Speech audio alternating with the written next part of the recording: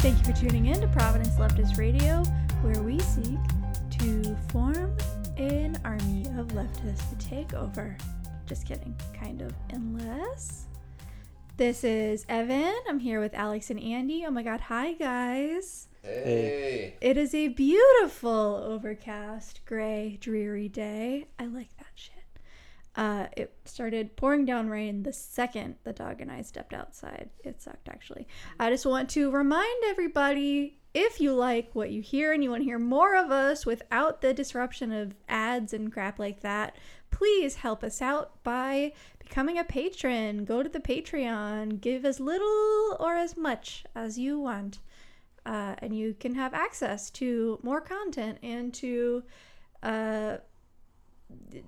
merch and stuff. And there's a new episode about the Kronstadt Rising Rebellion, the t-shirt of which I'm wearing right now, and Alex does it, and he knows what he's talking about, and it's good fun, and everybody should know about it. So if you're able and you want to help us out and you want to help out some of these groups, because that's a lot of where we send our money, and again, if you don't want to hear stupid ads for like mattresses and stuff, please do what you can. Join the Patreon. I kind of want to do an ad, though. Like, I kind of wish that I had the opportunity to, like, voice an advertisement.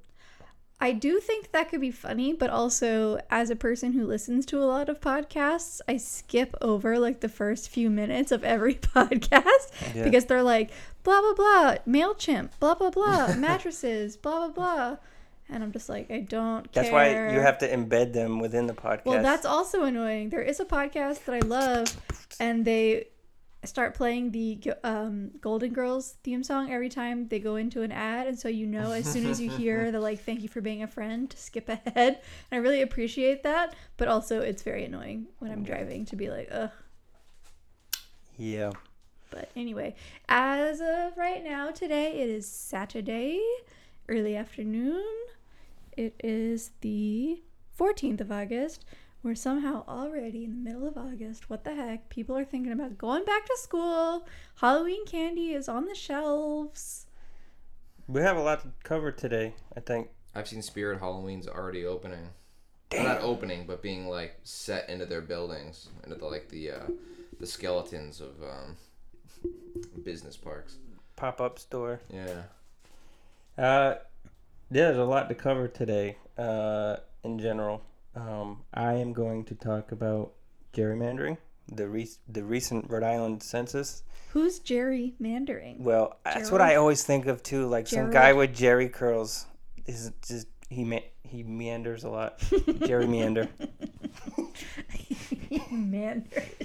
He meanders a lot. Jerry meander. He's stupid. With a jerry curl hair do. And he, like, sings a lot of Prince or something. I don't know. Yeah, that fantasy can keep going, but I'm not going to let it. Anyway, so we'll talk about that. What else we got? I want to talk a little bit about what's going on with schools. The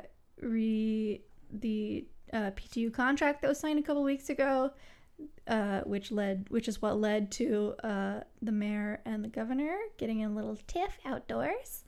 And also about the mask mandate kind of stuff, because that has been updated in the last couple of days. Or not. I mean, it has. Yeah. It has been updated. Related to schools? Yeah, specifically in schools. Yes. Do you want to get into that now? Because maybe I haven't heard about this. Yeah, so I mean, I'm talking like a few days ago, which we'll call it a few, like 3-4 days ago. The governor, McKee, said he was like not gonna take a stance on masks. Yeah. He was like, leave it up to the individual districts. And then a couple of days ago, we'll call that 2 days ago, Providence District, and I want to say Barrington maybe district, were like, oh hell yeah, these kids are wearing masks. Absolutely, they're wearing masks in the fall, definitely. So as a teacher in the Providence district, now I know that we will be wearing masks, and I'm grateful personally as a high-risk person who has dealt with a lot of similar issues that people with long COVID have to deal with, kind of permanent damage to the heart and the lungs and mobility issues and all that fun crap. I'm thankful for the masks. And illnesses in general have gone down thanks to the masks, not just COVID, but like other illnesses. And so it's like good for people who don't have health insurance or people who don't have a ton of money, who like can't go to the doctor all the time. It's working out great for those of us who are down for it. But there are a lot of anti-vaxxers and anti-maskers who are like, I'm not going to mask my healthy child. I won't do it. Freedom, blah. So those are the people who are fighting, and it's going to be the parents that are, well, when you're a teacher, parents are often a huge pain in the ass, but it's going to be major this time. Just for clarity's sake, the governor is not mandating masks, but it's going to be a district by district, town by town mandate, right? Correct. That's what I thought. So that's what I meant by there has been no activity on the part of the governor. He's not doing anything. He's not doing anything. No. He was like, leave me out of it. And this is I mean, at least from my opinion, this is par for the course, man. Politicking. Yep. This is politicking. This is because he's running for governor again, and he doesn't want to upset those parents that don't want their kids to wear masks or anything like that. Just really bad politicking, in my opinion. Yeah, I mean, I'm not voting for somebody who's willing to sacrifice children. I'm not going to vote at all, but still, why are we going to just sacrifice children? Children can get this virus and they die. And I have read some of the parents' critiques and concerns being like, I'm not going to pump weird chemicals into my kid to keep them from getting the disease. Do you know what kind of weird chemicals they pump into you when you're in the hospital because you're sick? Do you know that they gave me fentanyl while I was in a medical coma? That ain't dank, McKee. It's not. That ain't not dank. Cool. And so it's like, yeah, if you really want to play with fire like that, I mean, I guess go ahead, but not with my damn kid. Absolutely not. So I don't know. Thank you, Providence, for at least doing that. For at least being like, yeah, we're wearing masks. Yeah, for real. And we're theoretically, or we are in actuality, going to be in person in the fall, but we'll see how long that lasts. Now that we're talking about COVID, the FDA, as of last Thursday, made an announcement that they say that it's safe for immunocompromised people, which is 3% of the population, to get a third shot. The CDC has made a short list of people they think that are eligible for the shot. And the reason that's important is because of immunocompromised people make up 44% of the breakthrough cases. That's people who are already vaccinated that get COVID anyway, or get the Delta variant. 44% of the people that are in the hospital for breakthrough cases are immunocompromised. So this third shot is of Pfizer or Moderna. It's not of Johnson & Johnson. And it'll increase the effectiveness from 33% to 50%.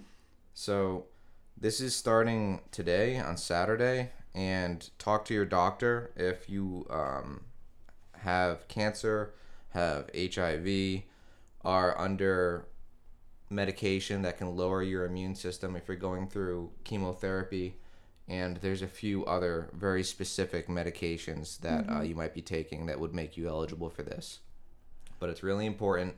Get your third shot. They're giving it away at hospitals, potentially pharmacies in the future, and if you haven't gotten any vaccination yet, I doubt if you're listening to us right now, you're one of those people.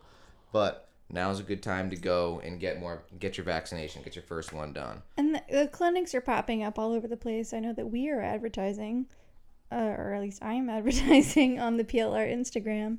There have been so many great grassroots efforts to make the vaccine accessible to all people. So I'm a sovereign citizen. There's no excuse. And I am not getting your devil vaccine. I'm going to wear my cowboy hat around the city of Providence, Rhode Island. The Ocean State has nothing to do with cowboys.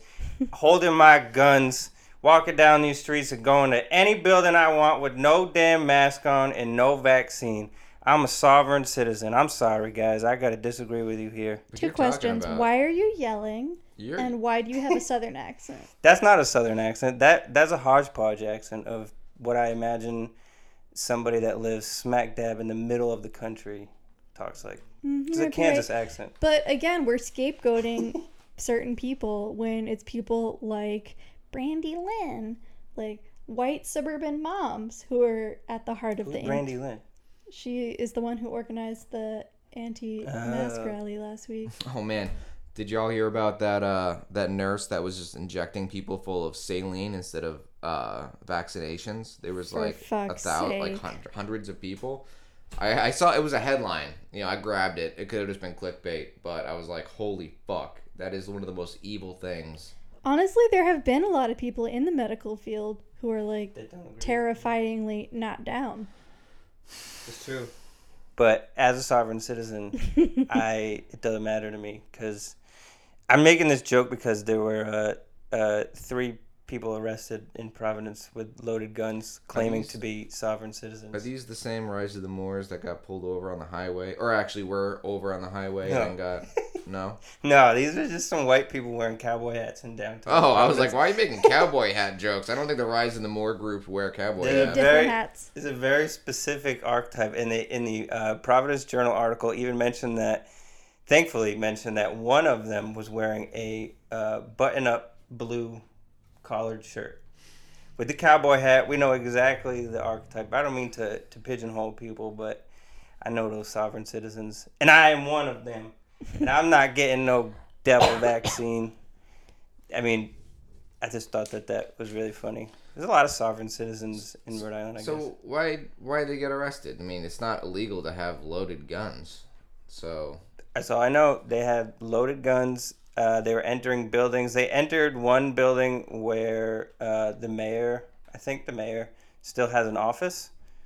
And yeah, Providence Mayor Joseph Paulino Jr., they entered a building where he still has an office. And so I think that the police were worried that they were actually going after him or something like that. And these are like 60-year-old, 50-year-old people. So is this a state where you can get arrested for like menacing or whatever? I don't know. Because you can open carry, but you can't take it out and wave it around. But I'm looking over your shoulder, and it looks like they were arrested for possession of a firearm without a license. That's it. Which is probably where the sovereign citizen thing, you know, you don't tell me if I can or can't have a firearm. Right. Yeah. I just thought that was funny. The sovereign citizenship in Rhode Island is bigger than we think. It's everywhere. It is. Yeah, I mean, that's kind of my point. That's the point I've been trying to make. It's like we pretend like we're in this bubble or whatever, and maybe we are, but no, these freaks are everywhere, man. Yeah. Especially, I've been paying attention to I've talked about them on previous episodes, but this like 131 neo-Nazi contingent of white supremacists that are local to the area, they're all over the place, man. Like they're not going anywhere. And the more we fight back, the more they're like, got them right where we want them. The Antifas. The Antifas. Antifas. I just think it's a Warwick thing, but I know that that's not right. also It's a absolutely Massachusetts not thing. just a Warwick thing. Waltham has this is Massachusetts. We're on a Rhode Island podcast, but Waltham's got a fuck ton of white supremacists over there, and they're also organized. You know, it's not just people that are fucking idiots on their own time. They're coming together and they're working together. Now, these are not the same people as the Proud Boys. In fact, they have denounced the Proud Boys, as being like fuck ups. You know, they're like, chauvinism is not it. We are here to talk about white supremacy. That's what they're about. Well, but there are, I have been to events where the Proud Boys were wearing their work uniforms. So I'm talking Pawtucket Fire Department and stuff like that. Well, they all bleed all the same, so. They, ideally. Yeah, I kind of want to pivot away from talk about these guys because we get into it a lot, and I know that it's like an activist podcast, but I don't think that these organizations are really worth the salt. True. That they get, especially when there are tangible leftist issues going on right now. There's the issue with the teachers union. It's not so much an issue, just yes, the contract was finally signed. I mean, it was voted, like, over 1,000 people voted in favor and maybe like 25 people voted against it. So it was like very, very passed. And the contract is supposed to be more about addressing systemic problems within the district. Mm-hmm. So it sounds all well and good. The like benchmark type things, or the teachers are now required to do things that they were pretty much already doing, mm-hmm. like going to teacher parent conferences or going to like family after school events and stuff, just like trying to make it more of a community, because like when teachers are in contact with the families, things work better. Hello. So yes, that is now required. And then there are like some like teeny tiny incremental pay increases coming. Like I'm talking less than 1% pay increase. A lot of it will be retroactive though. And then move up. The contract goes until 2023, I believe. So the 2-year contract. And so we'll see what happens. This is why, Andy, you brought up recently why that Elorza, our mayor, kind of went after the governor at a water fire lighting, and that was what it was about. It was because there was not any kind of transparency about what was going to be in the contract until it was signed. So Elorza, who, I guess just as the mayor is like, I care about what's going on with the kids, with the education system, was like, why won't I have no idea what's going on with this, and no one can tell me. You're not letting anyone tell me. There needs to be transparency. And so that was what the fight, but not even a fight. He just got in his face, or like tried to get in his face. Tried to give him a rock bottom. Tried to get in his face, like pointed his finger in his face, and like that was all that happened. But yeah, so that's what's going on with the contract. It was signed. It is happening. I had an interview yesterday wherein they were kind of asking me, well, will you go to these things? And I was like, well, yeah, but isn't that part of the contract? And they're like, oh, yeah, you're right. True. So. They're like extracurricular things they had to go to? Sort of, yeah. It's like, I mean, there are events like, yeah. Swim team? Well, maybe, but I'm like pajama track party team? Night, movie night, whatever. Cheerleading? I don't think Football? so. I don't know. I never grew up chess club? In that culture, so I have no idea. I don't think elementary schools typically have that kind of stuff. Oh, yeah, that's right. You're right. My bad. Yeah, I don't know anything about the union contract, but You can read. It's available online. You can read the whole thing now. Now it is, yeah. It's many, many pages long. Another thing worth bringing up in this episode is the census data that just came out that everybody on Twitter is talking about. If you know how to read it, a lot of people don't really understand how to read it. And a lot of people don't really give a fuck about the census. How many people here did y'all take the census when you got it? I did not. I did. Yeah, well, but only because Alex bugged me about it. Because I think it is hugely important for the reasons that I'm going to talk about right now, and that is gerrymandering, Jerry curl meandering. So with the census data, there's the state of Rhode Island gets a new sense of who populates what regions of the state and districts within cities and towns. And that means that over the course of 10 years, these populations change immensely in terms of ethnic makeup, in terms of sex, gender, and other measures that you're supposed to indicate on the census that you take. And politicians know that these ethnic, these class, we can say, even these sex, these gender makeups also have a huge bearing on voter turnout in results of elections.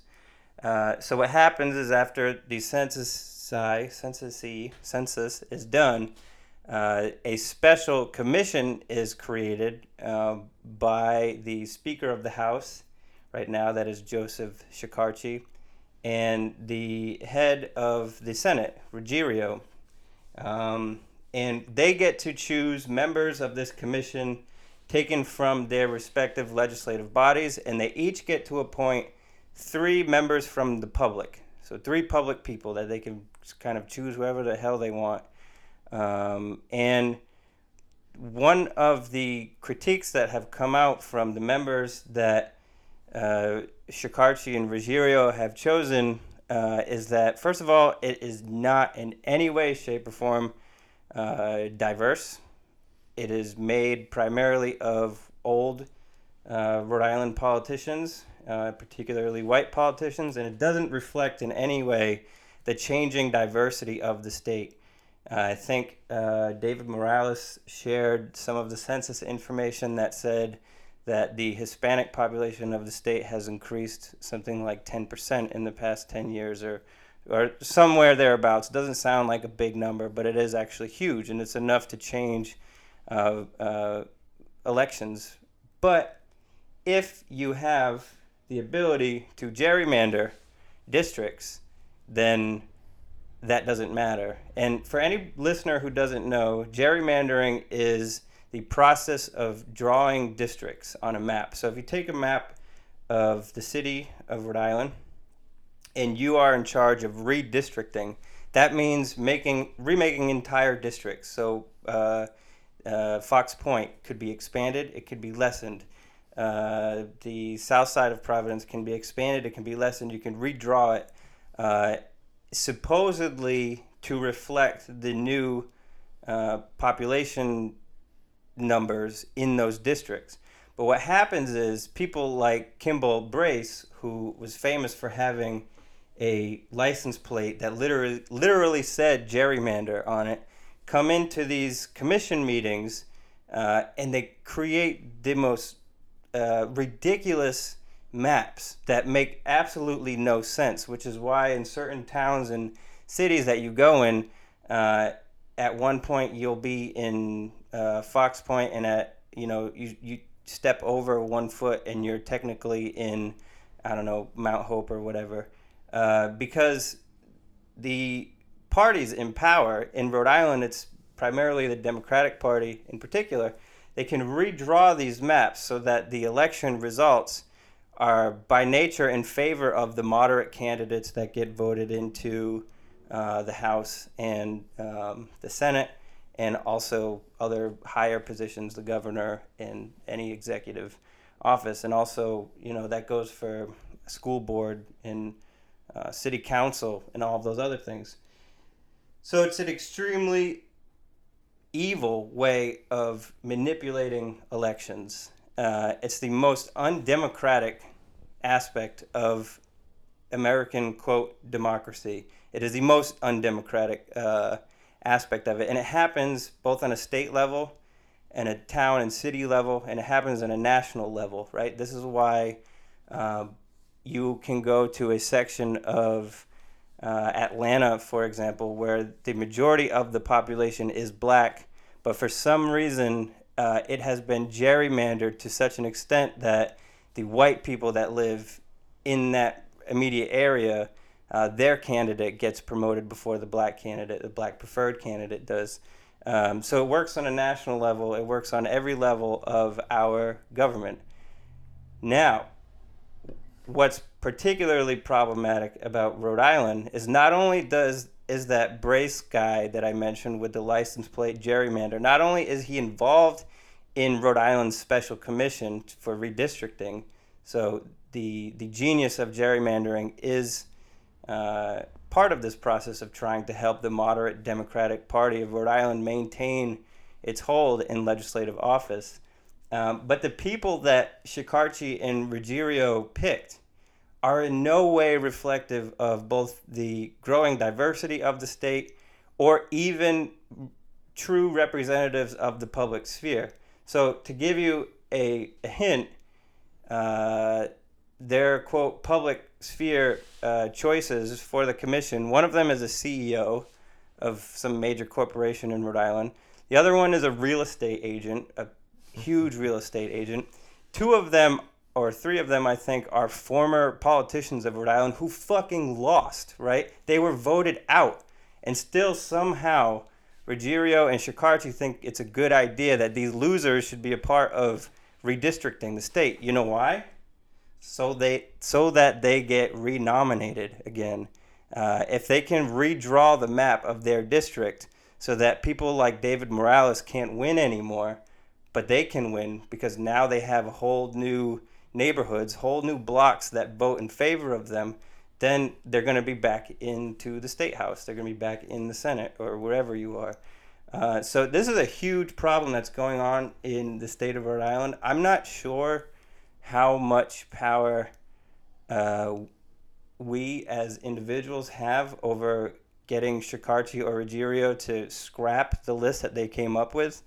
I think the most that we could do, as always, is probably call our representatives or call Ruggiero or Shekarchi's office and be like, yo, fuckhead, pick somebody that's more representative. But as far as I know, the Constitution of the state gives them the ultimate authority to appoint this commission, which means that any overturning of it would be a violation of Rhode Island state constitution. I'm not positive about that, but I do suspect that that is what is going on here. So, in other words, if you didn't do the census, Evan, you fucked us hard. You fucked up. And which is why when the census was going around, even as somebody who identifies as a communist or anarchist, depending on the day, I was still encouraging people to do it because there are people's lives at stake here. There are actual politicians in their district who are doing good things for the people of their district who are going to be squeezed out by this whole gerrymandering process. That, you know, we can't all be sovereign citizens, unfortunately. And that's my spiel about gerrymander. Now, if someone can draw me a picture of a guy with jerry curls meandering around downtown Providence, then I would thank you very much. And that would be Jerry Meander. All right. What else is going on? Anybody got a reaction to that? Have you all read about the this whole process that's going on? No, but I've heard you talk about it. It's a big deal. I mean, like, people on Twitter are talking about it a lot too because, you know, for obvious reasons, the politicians that unseated the people who are now a part of the commission are pretty worried about it because that would mean that they would lose their seat if their district was redrawn. This is a big problem in the South too, with elections. Christ, was it in Georgia this last year or the year before where lots of unfair activity by the local governments, questioning the authenticity of certain political practices there by the people on the ground. Yeah. And gerrymandering just, slivers of neighborhoods through different areas. Yeah. In their own benefits. Mm-hmm. And you look at it on a map, just like you said, and it doesn't make sense. These neighborhoods are, chiseled out of these chiseled out on a map in a way that benefits them and not the people that live within them. And it's fucked up. It's another way to go around the system and manipulate it against the people. And it's kind of fucked up that it's happening in Rhode Island. I really shouldn't be too surprised. But to know that a man that embodies it so much that he carries a title on the rear bumper of his car. He's proud of it, yeah. You know what I mean? That's pretty frightening. Now, this guy, Kimball Brace, as far as I know, is in Virginia, which is also a hugely gerrymandered state, as well as Illinois. And most of these states where in national elections, when you look at the map of that state, it is all of the population centers. Like, let's take Illinois, for example. Champaign-Urbana, Chicago. Gary is technically part of Indiana, but it counts. They're all predominantly blue, but for some reason, because the state has been so gerrymandered, a state like Indiana would go to a Republican, even though these population centers are all predominantly blue, which means that the majority of the populations in a place like Indiana are voting blue, even though on a map it might not look that way. In Rhode Island, on the local level, it's just as subject to this entire process, which is why American democracy It's fucking dumb. All right, let's just. That's why. Let's just get it out It's here, a right? dictatorship of the bourgeoisie. Yeah, let's just get it out. Let's just air it out. I'm gonna tell y'all. Don't say it, man. Don't say it. American democracy is fucking stupid. Oh, right? shit. It's dumb. Oh, man. It's the you went dumbest there. shit I've ever known. You know what? Other than, damn, I couldn't think of anything fast enough, but it's pretty stupid. Other than the U.S. withdrawal of Afghanistan, the whole process of it that's going on right now, and all the excuses they have for sending thousands of more soldiers there just to see the peaceful withdrawal of it, it's dumb. American democracy is fucking stupid. You know what's not stupid, though? What Fang and Ram Incorporated, or Ram Inc., did over to Raytheon this last couple days. You saw about that? You saw that, obviously? Oh, yeah, of course. Was it yesterday or the day before? Yeah. So they went down to Raytheon, and this is the Fang Collective, and also... Yeah, Ram Inc. Yeah, Resistance against military industrial complex. Bam!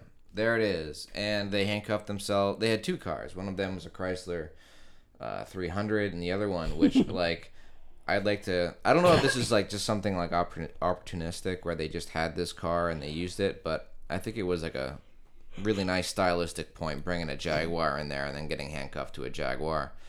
Anyway, they blocked the entrances. They did it for about 5 hours. 2 people got arrested. Ram Inc. had a great PR little campaign around this where they talked about why they were doing it and protest to the use of all of these missiles and armaments and military technologies that are killing people all around the world. Specifically, they highlighted one wedding in which, you know, there was almost 100 people injured. There was over 20 people who ended up getting killed, most of them being children.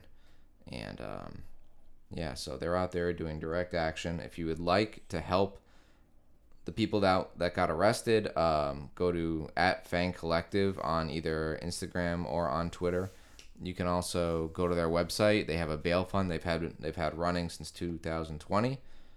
They've spent over $150,000 on getting people out of jail, and yeah, so help out the good guys. They're awesome people. They really are. They're doing They do a lot. Great work. Direct action is super important. Getting involved would be wonderful for you, but even just getting to know yourself by researching and figuring out how you can help is a good idea. Raytheon is one of those corporations that has offices and facilities in multiple places. At one of the Free Palestine actions that we went to earlier this year, I believe we stopped outside of some of their offices to yell at them because they're like the largest one of the largest manufacturers of missiles that are killing people in Palestine. So, and remember, you heard us talk on this podcast about all of the local politicians that are taking money. Mm-hmm. That was also referenced in their statement too, with Jim Langvin and Jack Reed. Jack Reed, yeah. Yep. We've talked about it. We've posted about it. So, if that tickles your fancy, I urge you to look into Fang and what they've been doing, what they're up to, and how you can get involved to make the force stronger. Ooh, I said force, and then a car drove by. That was a natural PLR new soundboard. If you're part of Ram Inc. or you know someone that is, tell them to reach out to us, because I did some research trying to find them on social media and their websites, and I have not been able to get them. Yeah, the dudes from Left Flank Vets also reached out to us to try to get somebody involved with that protest on, but I haven't heard back. So if you know somebody, send them our way. I'd love to get them the connection, because in leftist circles, I think the more publicity you can get for something like trying to raise money to get people out of jail, and also how important it is to do these protests and do these actions. Exactly. I got a question though. Is RAM really incorporated? No. I don't think they have an LLC or anything. Yeah, I don't understand leftist orgs that put Inc. at the end of their name. Well, that's Is it ironic? Is that what it's supposed to be? No, it's part of the acronym. I'm not sure the Inc. stands for incorporated. That's the industrial complex. Yeah. The military. He just abolished the military industrial complex. Oh, see, that makes sense. But I've definitely seen leftist orgs that have like ink at the end of their name, and it's like, wait a minute, that doesn't make any sense. You're not inked. Wait, I want to talk about my favorite part of this protest, which was in that like little tan Chrysler or whatever, the air freshener that was hanging from the rearview mirror. I just thought that was a lovely little touch. What color was it? you know? Red, maybe? Ooh, cinnamon? Could be. I like cinnamon. I don't know. I don't remember. That's brave for an air freshener. I usually go with something neutral. Sure. I like the black ice. Yeah, I was going to say, I hate the black ice. It smells like cologne. Yeah, but that's why it's funny to me. That's true. What do you like? Do you rock the cinnamon? Pine. Pine all the way. I do pine. I guess that's okay. Pine. The blue one is not bad, though. But the blue one just smells like the new car scent. It just smells like cleaner. Like they all smell gross. But pine smells like cleaner, too. It just smells like pine sol. If you grew up using pine sol, then maybe, but I didn't, so I smell it and I'm so it's exotic to you. Yeah, it's exotic. Exactly. It's exotic. Yeah. That's all I got for today. We have the Ocean State Green Party on as guests for the second portion of the show. Do y'all have something you want to bring up before we... I just want to plug on the 21st. There is an effort by the Incarcerated Workers Organizing Committee, which is not local, but they are asking for different cities to mobilize in a mass day of action against the carceral state. So we are going to organize, or we have organized an event outside of the Wyatt Detention Facility on the 21st. That is a Saturday, I think 2 weeks from now, at 2 p.m. And it is a day to honor the people who have been detained and tell them or show them that we have not forgotten about them. We support them. We're working for them. We see them. We love them. And we're not going to stop until they're home. It's a shut them down event, which is, so think about all of the prison industrial complexes. So like the ACI, ICE detention facilities, military things. There are other things going on in other cities that you could look at. But if you give a damn, which I hope you do, you will show up with friends and noisemakers and a mask, to this event on the 21st, 2 p.m. outside of the Wyatt, so that we can connect with those folks that are being unfairly imprisoned. Yeah, even if you only have like 10 minutes in between your nap and your Twitter date, just come out, just show up for that 10 minutes and be like, solidarity, then get to your... It makes a huge difference. I don't know if y'all have been to any of these events. What always gets me is when the people are on the inside are banging on the windows. It is so heartbreaking, but it's also them communicating with us. We hear you, you hear us, we're all here together. Super, super great. Second half of the show is the Ocean State Green Party, and then the music that we have for this week is Smith and Whedon. If you've been to Nolan's, then you have met probably Jesse, one of the members. So enjoy.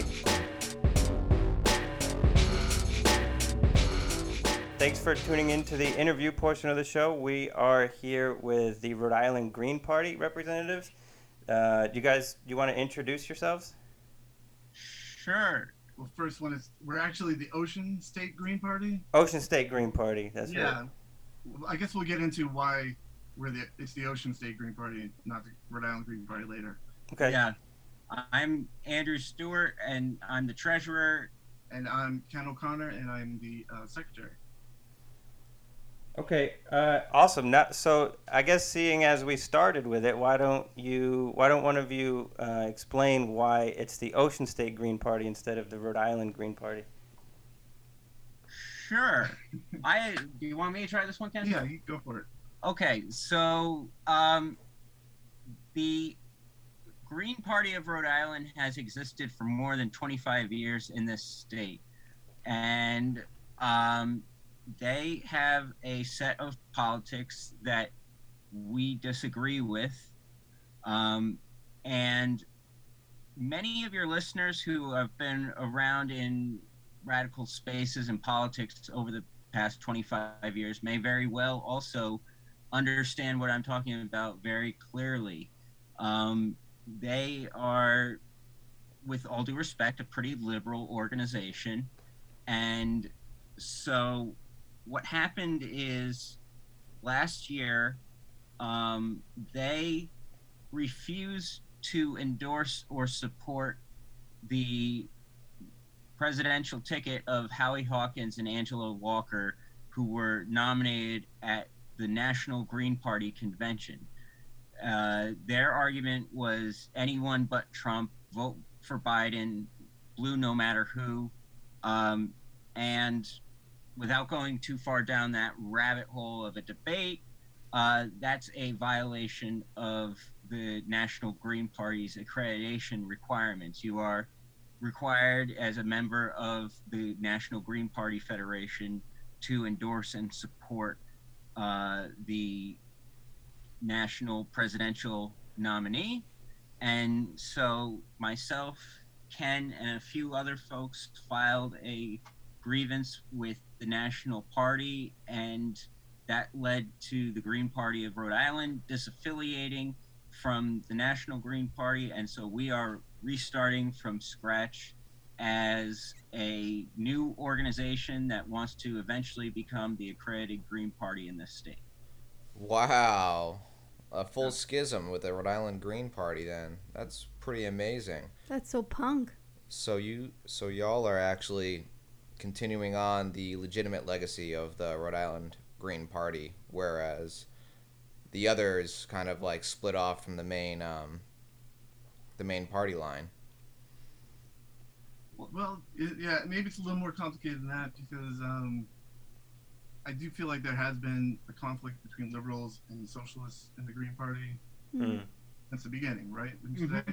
So I think that schism manifested itself in this way last year.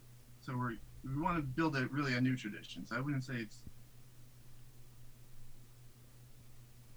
the Green Party nationally we are more in line with at this point in time. It's still an ongoing process, but we do feel we will be accredited once we get to that point. We feel like we need to build the party up a little more.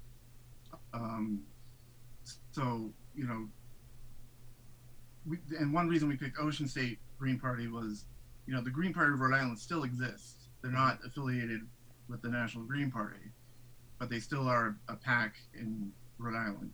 So if we went Rhode Island Green Party, it might be a little confusing. We kind of thought Ocean State Green Party sounded nice, in addition to being, different enough from Rhode Island Green Party. So, yeah. Everyone here knows we're the Ocean State. Our Twitter handle is RI Green Party for anyone outside of Rhode Island that might, not know what the Ocean State is. So, yeah. So that's a big, yeah.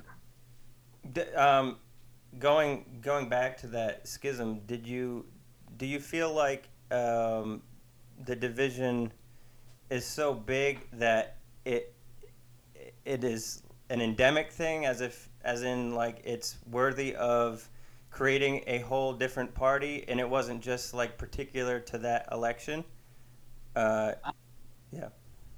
So I'll just put it this way: the national organization that's now known as the Green Party of the United States has gone through a couple name changes over its last 30 years. That was a marriage of convenience at the outset between liberals and socialists. And Ralph Nader in 1996 and then 2000 was very successful at bridging that gap and bringing those two constituencies together. But it was not going to last because the Republican Party has gone so far off of the rails that the liberals fundamentally are just eventually going to end up becoming Democrats. And also the political polarization of the last 15 years, 10, 15 years maybe, we're seeing increasing level of division, so that liberals in the center, they're actually like becoming a minority in the voting public. Yeah. Yeah, so you think that it's a lasting separation, right? There has to be this split between liberals in the Green Party and socialists in the Green Party. Yeah, I think it'll. In fact, the youth caucus of the Green Party is now called the Young Eco-Socialists, and as of 2016, the national platform, has been explicitly anti-capitalist. The Like, national platform? Not as perfectly as I wanted to, but it's going in the right direction. The national platform, right? National platform. Yeah, I was going to ask next about your platform, the Ocean State Green Party's platform. Are there any points within that platform that stand out as different from, for example, DSA or the Progressive Democrats or anything like that?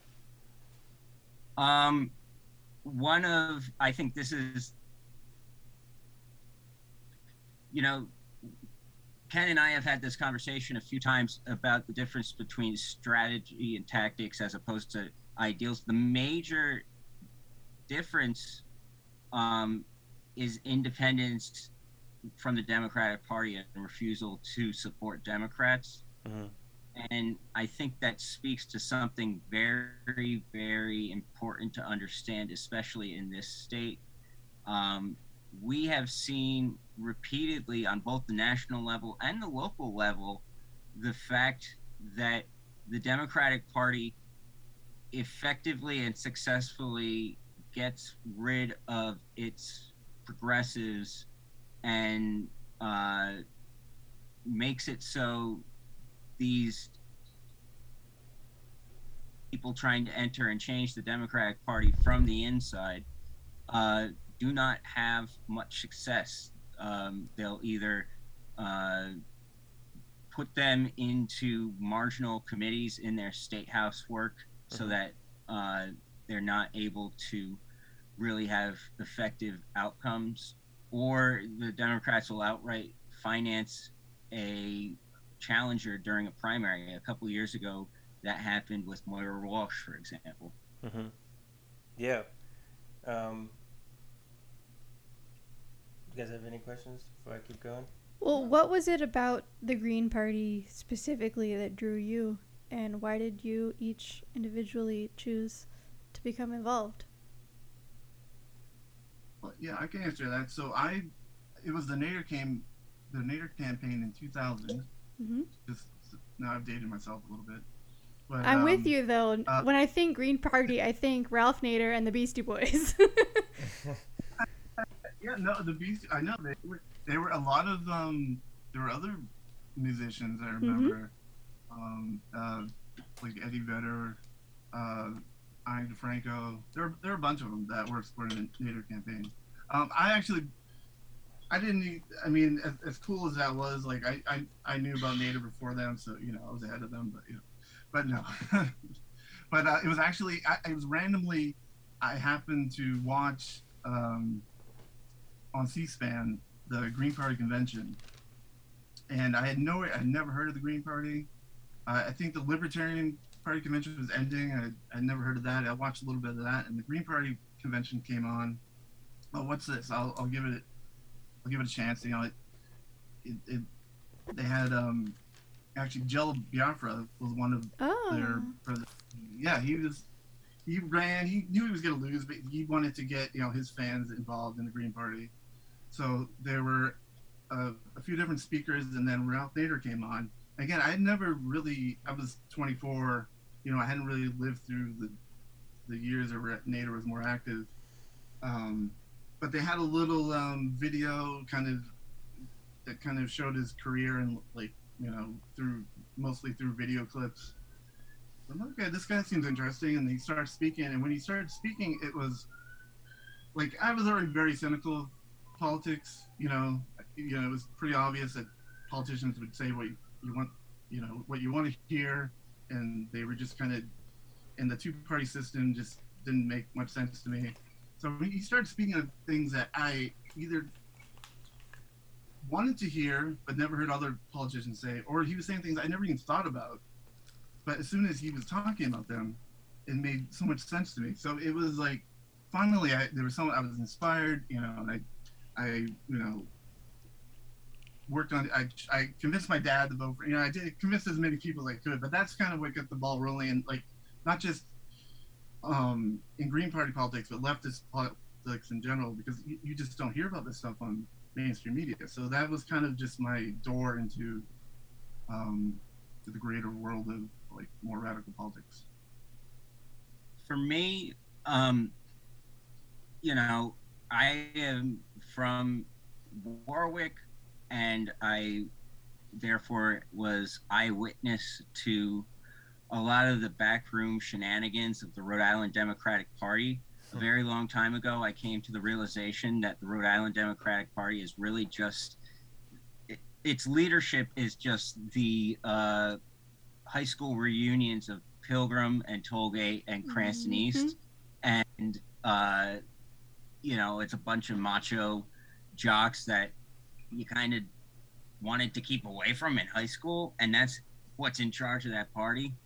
And that's who's pulling the levers.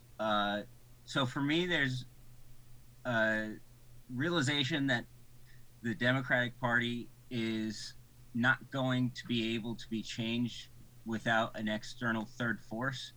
And then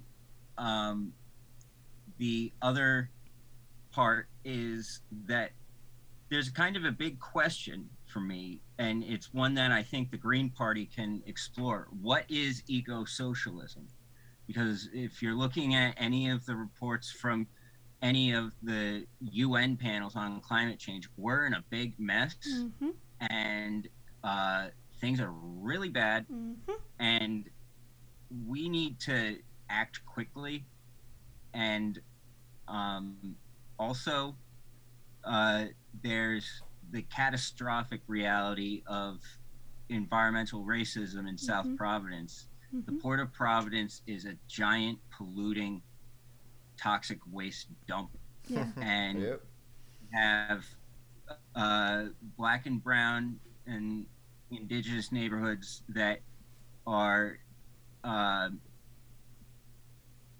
basically sacrifice zones. Yeah. They've got some of the most astronomically high infant mortality, postnatal, maternal, and mortality, respiratory illness, low birth weights. These are things that you would absolutely abhor if it were happening in anywhere else in the state. But because it's South Providence, it's allowed to happen because of the white supremacy that's ingrained into the structures of the state. And if you go kind of like in a Frantz Fanon kind of way, he says the last shall be first and the first shall be last. Those people deserve to have the quality of life and economic justice substantially increased in a meaningful way very rapidly. Yeah, absolutely. Absolutely. Andrew, we've talked about this because you and I are both teachers. I did my student teaching at Pilgrim. So I'm like, if those people are going to become representatives, I'm terrified. What's going to happen in the future. And Ken, what's it like? What's it like having faith in politicians? What's it like feeling like there's somebody that has your best interests in mind? No, that's a good question. It's I would love to have faith in politicians that are actually elected, and I think unfortunately the way the system is and the way it's ruled by big money is why we don't have very many of those politicians elected.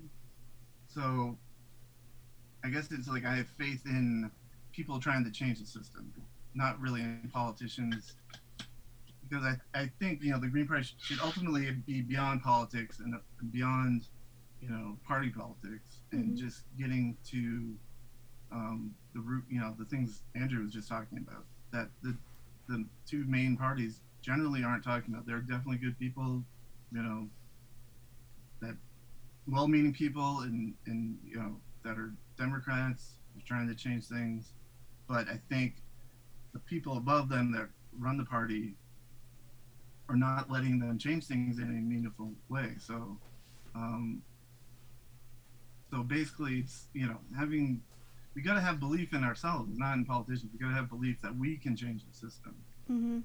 That's basically it. Yeah, I really appreciate how y'all are, you know, acknowledging that it's not individual citizens or whoever, individual people who are responsible for what's happened and for what's going to happen. It is much more of a systemic issue. Obviously, we know that, but I'm glad that it's being acknowledged elsewhere. Just to piggyback off that, and because Andrew, you brought up eco-socialism, one of the first half episodes that I did for this podcast was an article by Murray Bookchin, who is like more or less the progenitor of eco-socialist ideas today. They have the whole school of social ecology in Vermont, or I think it's based in Vermont.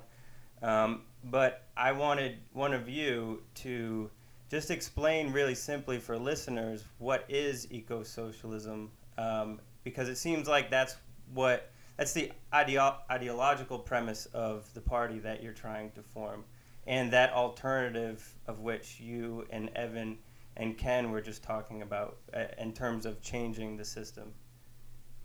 That's a really good point and a really good question. I will say that one of the things that we've talked about a lot is avoiding having a very top-down heavy ideology. With all due respect to a lot of folks that are in different formations, be they socialist or communist or anarchist or whatever ism,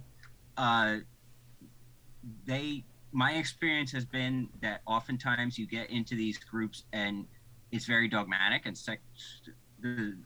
almost religious. It kind of reminds me of my experience with the Catholic Church, like right and wrong and political lines like that. So what is eco-socialism? That's kind of an open question.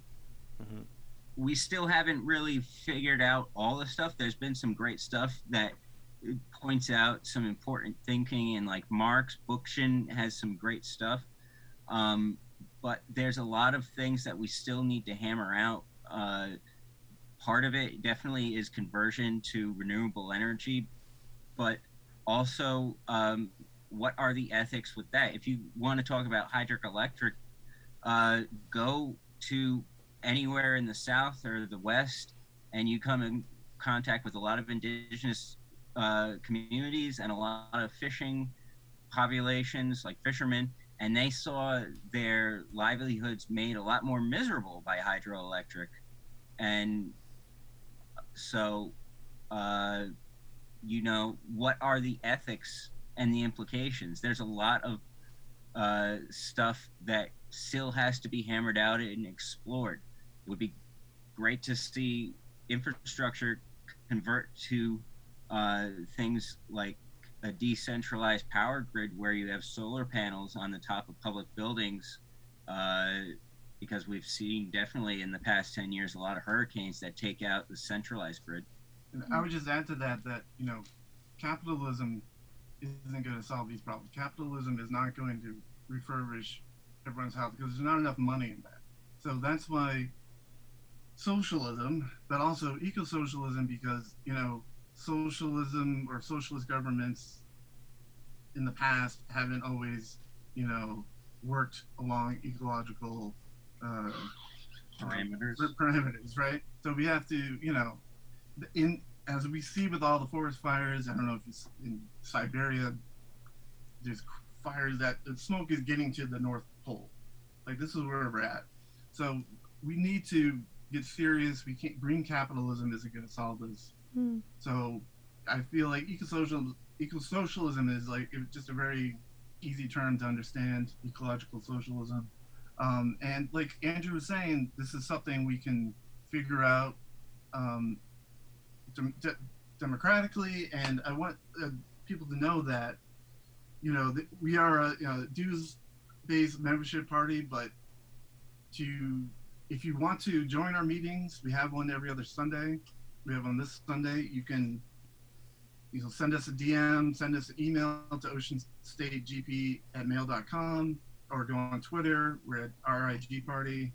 We're on Facebook. You can search Ocean State Green Party there. Join our meeting. You don't have to be a member to join our meetings, to talk to us, to give your ideas, and just discuss, the ongoing crisis that we're all in together.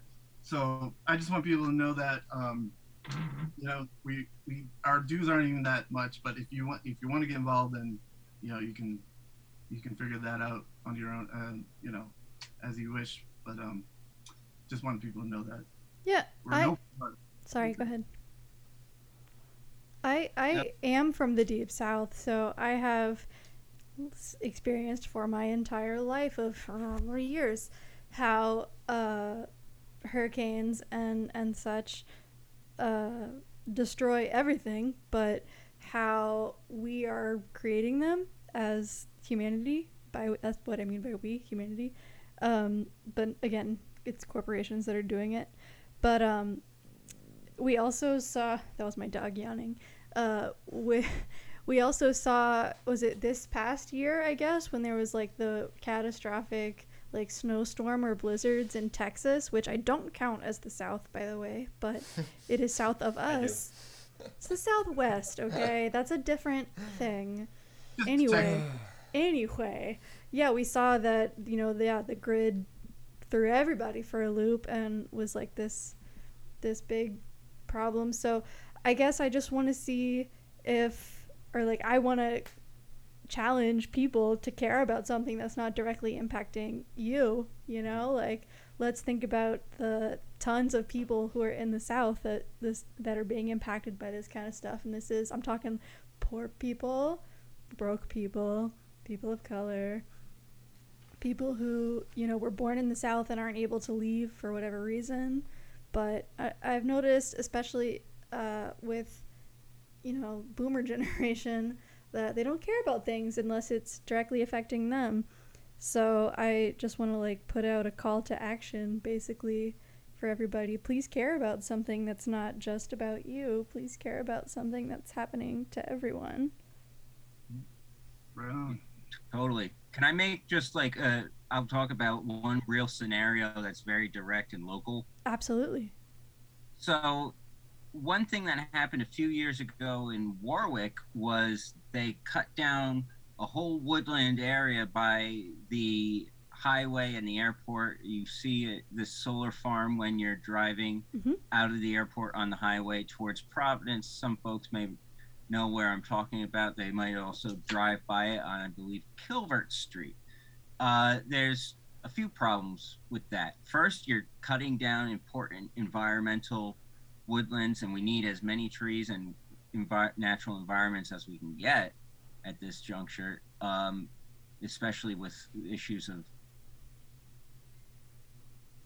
carbon and other greenhouse gas emissions. Second, that disruption of the environment, we now see deer running around a lot of Warwick these days, and I like deer, but deer ticks and Lyme disease are a real phenomenon, and so you're disrupting that environment. You're creating ripple effects. Third, if you have solar panels and they're in a central location, you're going to end up having people cut off from the grid when a tree takes down your power lines. So that's meaningless for the people that actually are in that area that's cut off from the grid because their power lines go down. What's the solution that I think the Greens have spoken to previously? And it's decentralization of the power grid, which means solar panels, windmills, and other renewable energy generation sources on each individual house, and also public buildings. Imagine if you put a solar farm on the roof of a big high school. That's a lot of solar panels. If you put a lot of windmills on there, that's a lot of wind energy. And then you're decentralizing the grid so each house is self-sustaining and able to generate the power that it would need while the main grid is down. You're not going to get that from National Grid. National Grid wants to maintain the centralization of the grid because that's part of their larger profit motive system.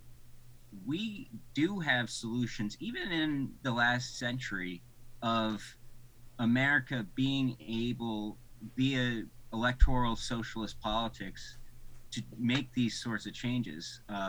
Some folks who are a little familiar with lefty history will know the history of the Debs Party with what were called the sewer socialists. These were people who got into the electoral realm as third-party electoral socialists, and they brought about the rollout of indoor plumbing. And nowadays we have mandatory indoor plumbing as a building code and a basic utility. You aren't going to get capitalism to serve these things, but you can use the method of the state to mandate these things. And this speaks to something that I think, I respect Bookchin a lot. I enjoy him, especially his polemics about people he didn't like. They're very enjoyable. But the abandonment of the state by our anarchist comrades, I see that is missing a very large component of struggle when it comes to ecological and environmental politics. And it's the fact that you can use the state as a mechanism to bring about positive social change. Yeah, I think that's especially relevant right now, thinking about mask mandates and stuff. Sorry, go ahead. I would just say, we want the state to be as accountable as possible. I like to think of myself as having one foot in, if you want to call it statism, one foot in libertarianism, and just, there needs to, I feel like there can be a balance. If in any way I'm a centrist, it's like between statism and anarchism. But I think the state has a role, but we need to have more democratic control over it. By way of transitioning, what do y'all have going on for Rhode Island for listeners if they want to get involved? Besides the bi-weekly meetings, are you putting candidates forward or holding any events in the coming year? I think there's an election year coming up too. Yeah, in fact, what we'll be talking about our next meeting is we're working with we want to we want to plug in, and we're just at the very start of plugging into the People's Port Coalition, just trying to start that out now, and that's going to be our first big project. Right now we're a very small group, and we have meetings, and we're hoping to recruit more folks thanks to this wonderful opportunity with you, your listeners. Yeah, so we'll be working with the People's Port Authority. We're going to be canvassing, putting information out. We're having an informational meeting. What is that? In October.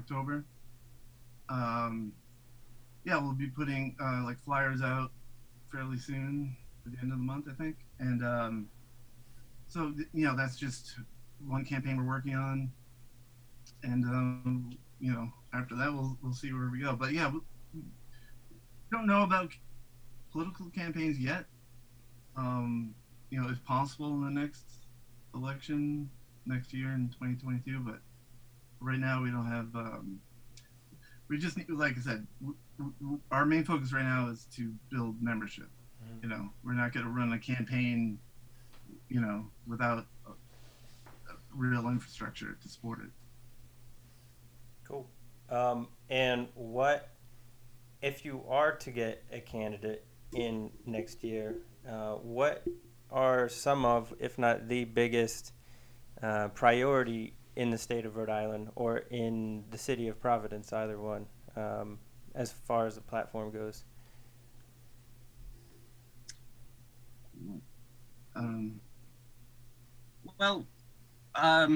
To be quite honest, we've got a platform.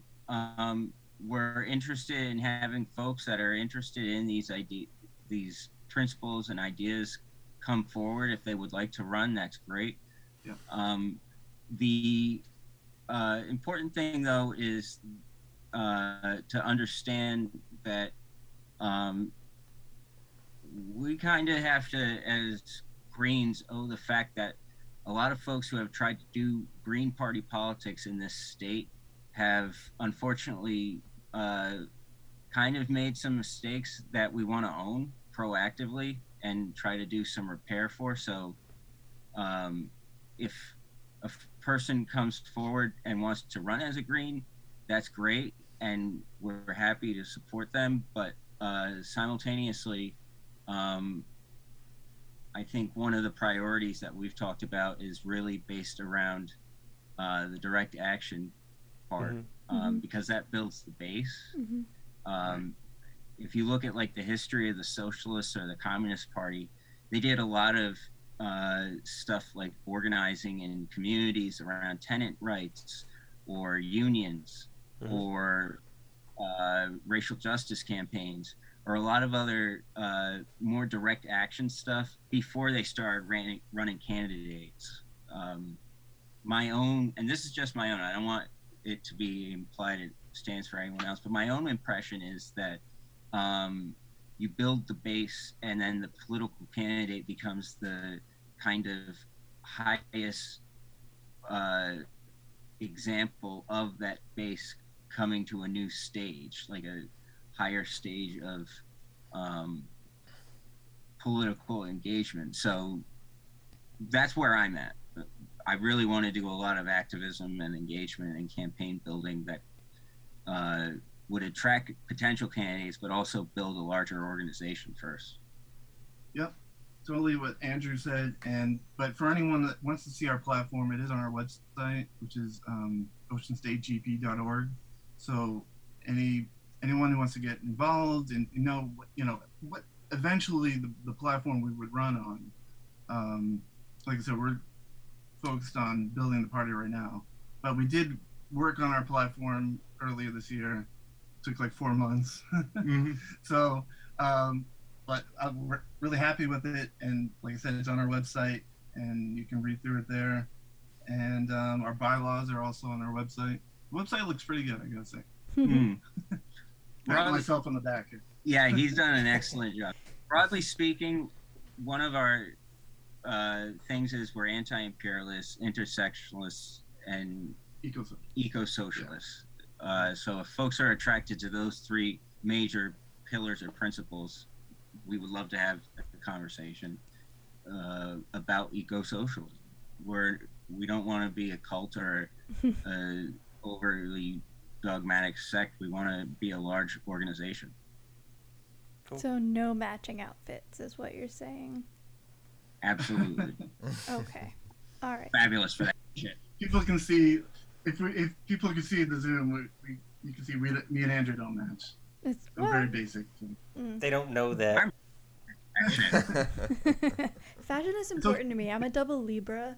It matters to me.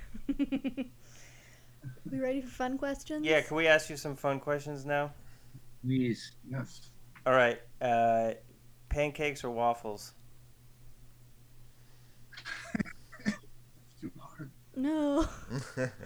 Ken's head explodes. I get the motherfucking French toast. Oh, all right. That counts. That counts. I'll say waffles just because of the little. Thank you. With the maple syrup in, Yeah, they get the. Everybody loves that part. Everybody talks about They're that. They're designed perfectly. It's true. Yeah. Yeah, whatever. Blueberry pancakes. Wait, what? Blueberry pancakes are pretty good. That's true. Yeah, they are. Yeah, you can add all kinds of stuff. Ken, I'm gonna blow your mind right now. Blueberry waffles.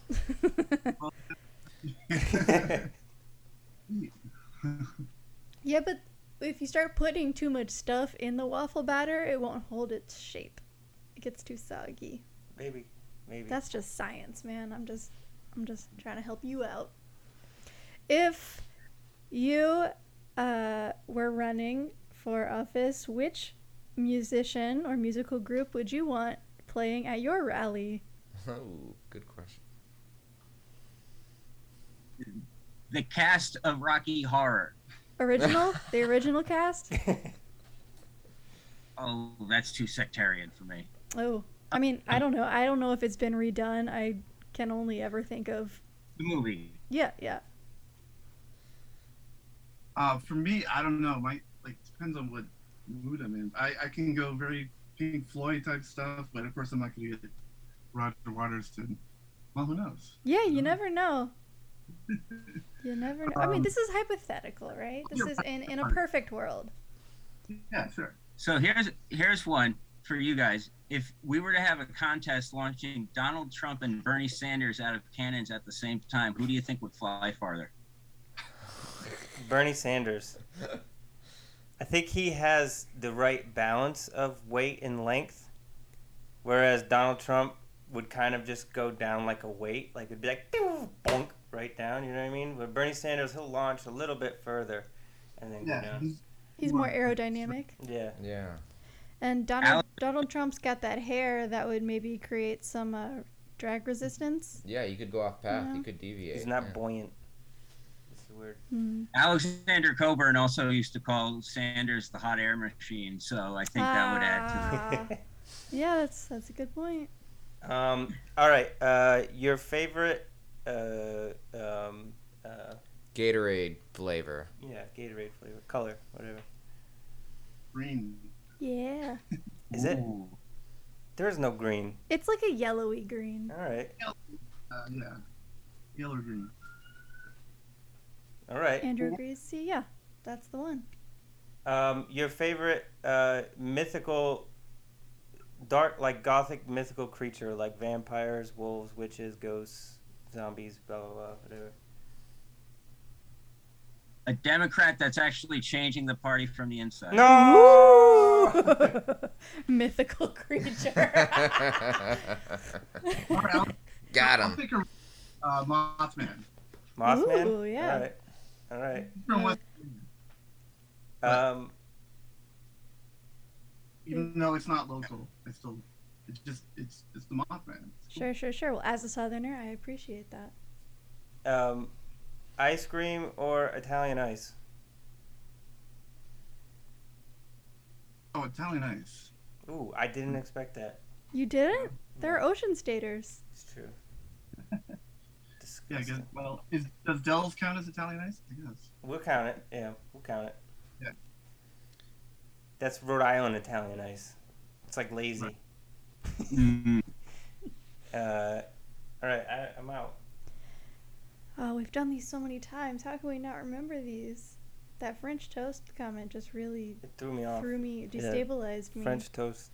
Are you cat or dog people? Cat. I have two cats. Okay. I never actually owned a dog. Not trying to. I like dogs like other people's dogs. Mm-hmm. I'm barely. You prefer to Take care of have myself. cats. All right. Andrew, what do you think? Well, if I'm not running around in Michelle Pfeiffer's Catwoman outfit, definitely a dog. How often do you run around in Michelle Pfeiffer's Catwoman outfit? And can you share? No. Fair enough. You have to see it, but What do you think of this dog? Can you see this dog? What an I adorable feel- dog. It's like a For cat listeners dog. who what's this doggy's name? This is Ozzy Osbourne. Ozzy Osbourne, I love it. Mm-hmm. He's very old and lackadaisical. Does he eat bats? He does eat bats, yes. If he could catch Wonderful. Yeah, right. I'm sure. He's sing orchids. Yeah, he's we had another dog, Ronnie James Dio, but didn't work out. Didn't Now work out. who for Black Sabbath singers, Ozzy or Ronnie? I'm gonna go with Ooh. Ozzy, but I also really like Dio as Dio. I think Dio was a better singer, Yeah, of course. but yeah, Ozzy just I don't know. He's Ozzy. Yeah, Ozzy So and I- Sabbath, yeah. But Dio is a goddamn legend. Dio's amazing. You can't beat Dio's vocals. Fucking tear up. No. And he was I the got one inventor for you. of this thing. What's up? Frank Miller or Alan Moore? Frank Miller. Yeah. Mm. Oof. Gotcha. I personally like Alan Moore, but I totally understand the Frank Miller impulse. I love it. It is an impulse. You're right. This is exactly what it is. What's your favorite movie genre? Do we like movies? How do we feel? I am a film major in recovery from. I actually was a film major too for a couple of years. Yeah. Um, for me, honestly, like science fiction, like like space, any kind of, whether it's aliens, doesn't matter, any kind. I'm For that. a big Star Trek fan, Next Generation, especially. Hell yeah. Yeah, but also kind of more, like not horror, but kind of like just weird. Anything that's weird. Okay. All right. Andrew. Okay. Andrew, what do you think? Favorite genre? Oh my God, you're asking me to make Sophie's choice. That was a movie. Yep. And a book.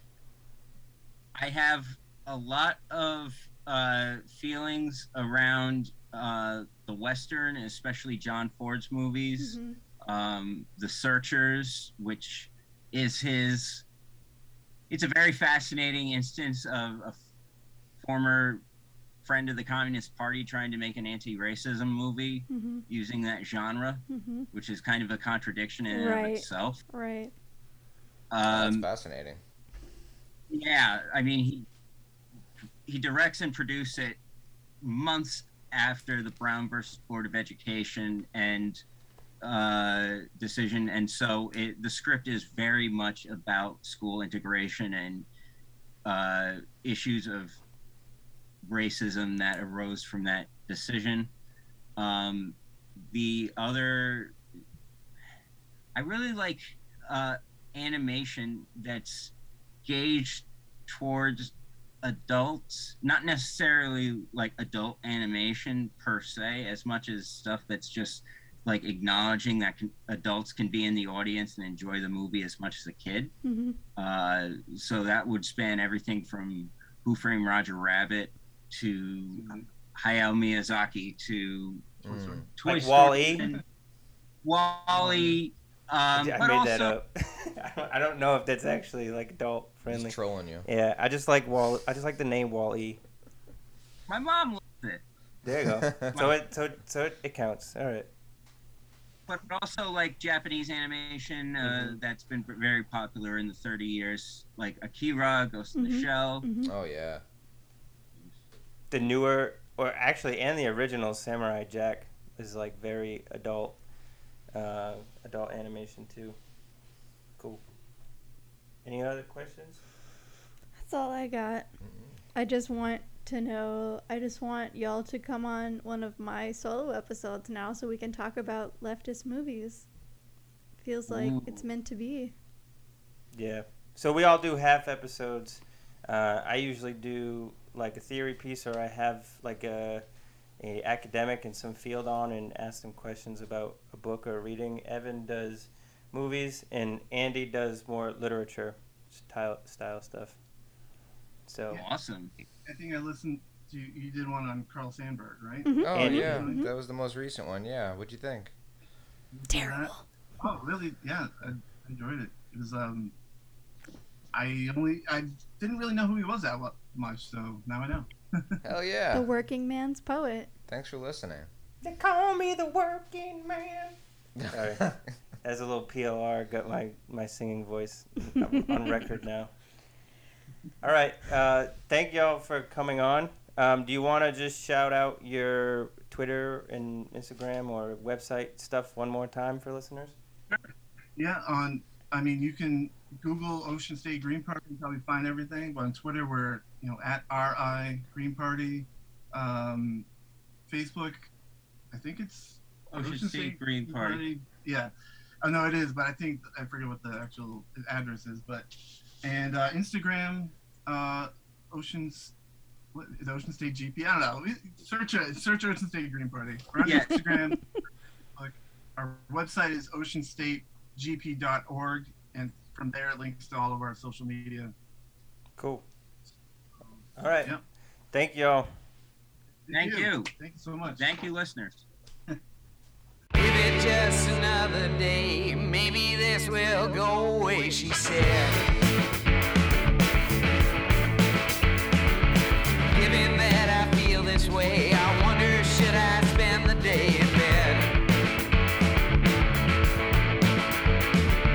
Birds don't seem to care about it, maybe I could live without it loud. Look at her with skepticism.